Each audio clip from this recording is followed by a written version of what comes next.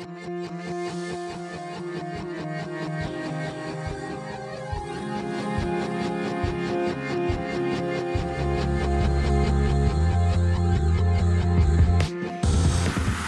to the official Autodesk Inventor podcast. My name is Garen Gardner. I'm the Technical Marketing Manager for Autodesk Inventor. Today is July 27th, actually July 7th, and this is episode number 25. So this episode we're going to talk a little bit about skeleton modeling, how to set up skeleton modeling, some of the aspects behind skeleton modeling, and then this is a part one of a two-part series. We're going to talk a little bit about copying design, which will follow suit with the skeleton modeling. What we make today will carry on. So let's first jump into a basic sketch and see how we can set up some skeleton modeling. So here you'll notice that I have basically a frame. This is an outline of a frame, and we want to be able to create some members all the way around here and have some associativity. So let's take a look. You'll notice that we have a sketch here, and you'll notice that this sketch has certain dimensions locked down, so I can only drag this from side to side. In fact, if I come in here and turn on the dimensions, you'll notice that it shows just the dimensions that are able to be used here. We also have, let's turn those back. In fact, before I turn them off, you'll notice that one of the blog tips that I posted a couple weeks ago, where you can set up a dimension and basically reference it to a driven dimension to equal things out. I basically have an edge in here where I put an angular dimension from one edge to that bisecting edge, and made it a driven dimension. I then added another dimension and basically linked it to that driven dimension. So now whenever I move this around, you'll notice that the angle here is always equal, one side to the other. So it's bisecting that angular edge. So here you'll notice that if I drag it clear over here or clear over here, the reason I did that is I wanted, when I have the two tubes come together, I want to be able to miter them at basically that bisecting angle. So there's some little tips that I set up to do something like that, and we'll turn those dimensions back off. So a couple of other things that we have here in setting this up, you'll notice that if I turn on a couple of work planes, that I have work planes that are basically normal to each of these edges. So I have a work plane that's normal to the top edge and the bottom edge on both the left and the right side. I've also created let's turn on a couple of these sketches. I've created a couple of sketches that we'll use that are basically going to start out, we'll extrude it from this plane to a plane up here, or in this case we've created a surface that we're going to terminate to. And let's see those surfaces. So the reason that we did this, how that bottom edge moves side to side, when we derive this a little bit later, we want to make sure that it terminates in the right location, and if I do it to a plane, sometimes it doesn't update like I would want it to. So in this case I've created an edge extruded mid-plane to create a surface, and then the termination and the trimming works much better downstream. So with this, let's take a look at, let's just widen out my tools a little bit here. Let's take a look at the next thing that we've got. You'll notice that I've created an extrusion basically. Let's just edit this. And when you create a surface, we wanted to create a surface here. Normally, when you go into extrude, in fact, let's just go into the regular extrude dialog for a moment, you can extrude a solid or a surface. So let me step back a little bit. On the skeleton modeling, I kind of jumped in without explaining fully what a skeleton model is. Sorry about that. A skeleton model allows us to create a sketch and then basically derive that into multiple parts and basically have everything associative based on that skeleton model. So, something that we could achieve through adaptivity or setting up a bunch of global parameters and referencing them in, but this is sometimes an easier way to manage it and have it be more robust downstream. So you make large changes and you want everything to update correctly. So in this case, what we want to do is we're basically going to set up a steel structure or a wood structure, and we're going to create one skeleton sketch and have multiple surfaces and things in there, reference that into individual part files. So we'll have four part files that will be the two top edges and the two bottom edges, and we want them all to be completely associative. So I change that skeleton sketch and everything updates with it. So you'll notice here that if I go into a regular extrude dialog, I can extrude a solid or surfaces. And everything that I'm doing in this skeleton sketch is a surface. So I can say surface, pick my profile, and then in this case I can say extrude to a surface, and it basically creates a surface that's going to extrude from that sketch to this plane. So you'll see that I have that set up. Now the next one, what I did is I actually came in and let's take a look at this bottom edge. You'll notice that it's terminating at an angle there, even though it's starting out at this particular sketch. So one of the things that you can do when I extrude is I can say let's do a extrude surface, and I can say from that first sketch face, or that surface of that first extrusion, to this surface, and it'll actually terminate at both of those surfaces. So if I look at this, you can see that it's actually terminating right on that other face. So it's a really nice way to be able to have a profile in one area, but actually not start until a particular plane or edge. Actually a plane or a work plane or a surface. And then let's turn on that last one. So basically that is my skeleton model, you can see, with all the surfaces and everything set up. So once I've done that, I want to be able to take advantage of that in individual part files. So I'm going to close this. In fact, let's cancel that close. I'm going to go up to the top level, and what I've done is I've created an assembly. I've referenced in that skeleton model. Now, referencing in that skeleton model isn't necessary. The reason that I'm referencing it in is at some point we're going to make the skeleton model adaptive, and we're going to change the underlying, that frame size based on that skeleton model, and have all the other derivative parts update as well. So depending on how you do your skeleton model, you may not necessarily need to reference it into the main assembly, but I usually do it anyway just so that I can make modifications to the skeleton model pretty easily without having to go off and open it up in its own window. But we have our skeleton model, and basically for right now we're going to turn it off. I don't necessarily need to see it in here. And I'm going to create a new component. Let's just do, let's insert in a new component. We'll leave it as a part file, and we're going to put it at 0, 0 in a few moments. But let's come in, and I'm going to return out of my sketch, go down to my derived component. So you'll notice that we can bring up my derived component, and I'm going to select that skeleton part. So you'll notice that if I go to, let's take a look here to my skeleton part. And one of the things that it's going to do, it's going to ask me what I want to bring in.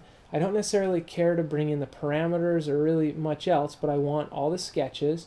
I want my work geometry, and the work geometry isn't really so necessary, so maybe we'll leave that off, but I do want to bring in all the surfaces. So once we do that, let's accept that. You'll notice that it has all of the sketch information, which again is not really that necessary to me.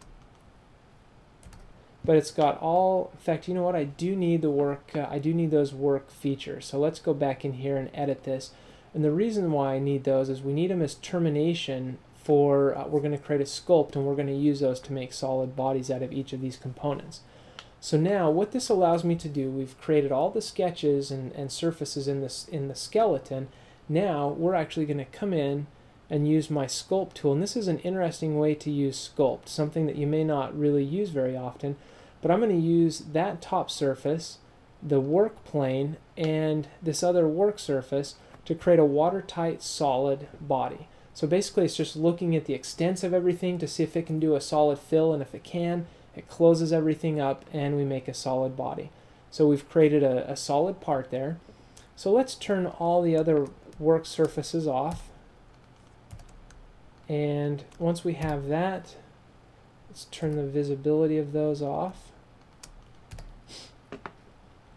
I'm also going to move that to the 0, 0, 0, so I can just right click on the part, go to properties, and then under occurrences we can just do 0, 0, 0 and move it right over to my origin, and let's ground it down.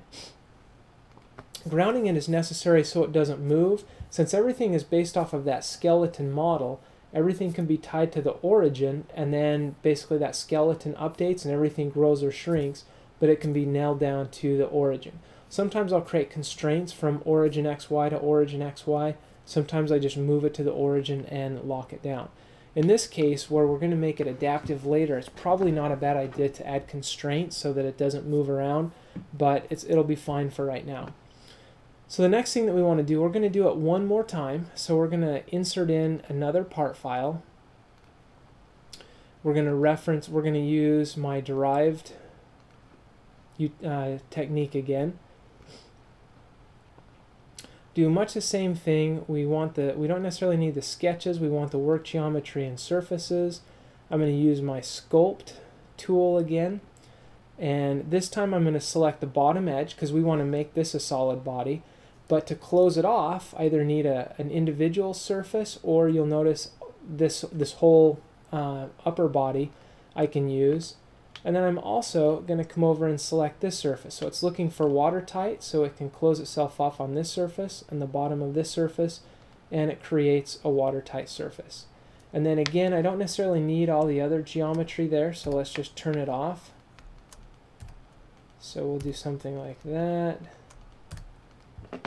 And then from here, we also want to move that to the origin. So I'll just right click, go to Properties, Occurrences, 0, 0, 0. And you'll notice here that it locks everything up pretty tight.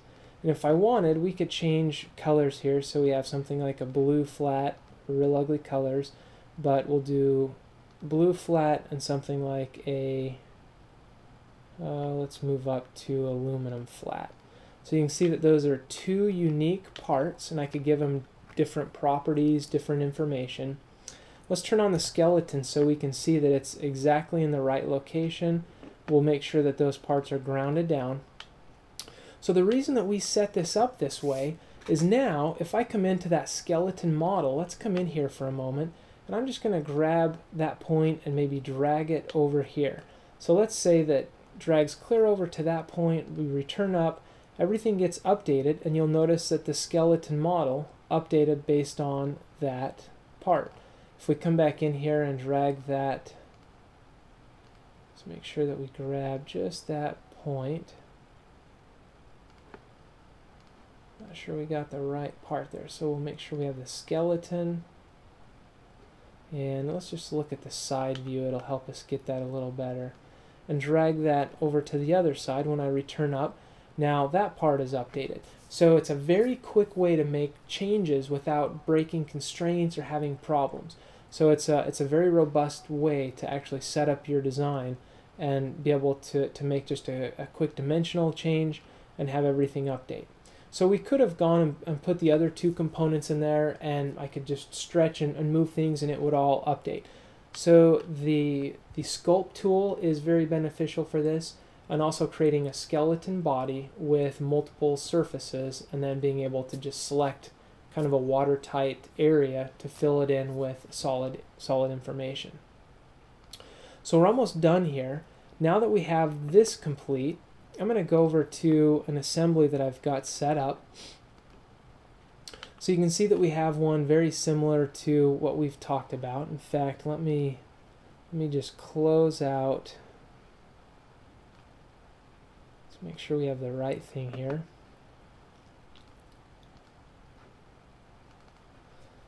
So we're going to keep that one.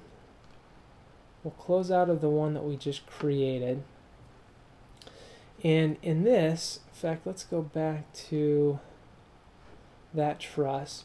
And I'm just going to line that up so it's right in the center. And then we'll close it out. We don't necessarily need it. So you can see that it's all lined up. And one of the reasons that we've done this is we now have this wavy spline that we want to tie this point to a work point here. And we may have 5 or 10 of these trusses following this spline, and we want that bottom edge to kind of follow suit with it. So one of the things that we can do here is I'm going to take this truss and I'm going to make that skeleton model. Now remember that if we look at this sketch, you'll notice that sketch 1 is adaptive, And right now we have the degree of freedom, so I can just drag that side to side. So it's not locked down, it can actually move. And we also want to come in and make that skeleton adaptive. And when we do that, it'll also allow us to make this truss adaptive.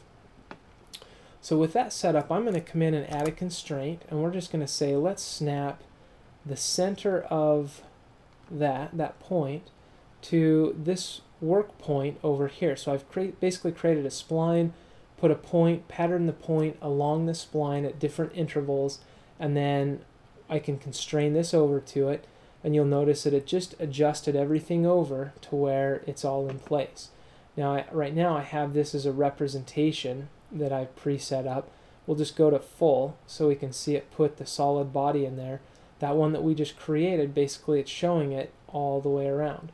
So this is, again, just a really quick and easy way for me to set that up. I could do a copy design of this and have it show up in multiple places and show up with that point in different locations. So I'd have multiple copies of this subassembly referenced multiple times, and then I'd be able to make it adaptive. So this is one way where you can use skeleton modeling and set up some nice surfaces and have everything tie together. So with that, as I mentioned, this is part one of a two-part series. So take a look in a couple of weeks, come and see how we do a copy design of this, and we'll wrap it up. So with that, hopefully you enjoyed episode number 25, and we'll catch you next time. Over and out.